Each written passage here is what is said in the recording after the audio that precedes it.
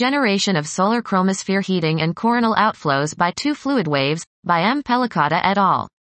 Context. It is known that Alvin and magnetoacoustic waves both contribute to the heating of the solar chromosphere and drive plasma outflows.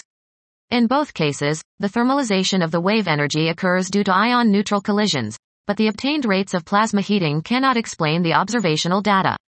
The same is true for the magnitudes of the outflows.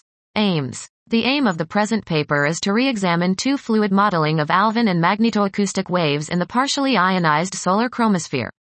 We attempt to detect variations in the ion temperature and vertical plasma flows for different wave combinations. Methods. We performed numerical simulations of the generation and evolution of coupled Alvin and magnetoacoustic waves using the Joanna code, which solves the two-fluid equations for ions, protons, plus electrons and neutrals, hydrogen atoms, coupled by collision terms.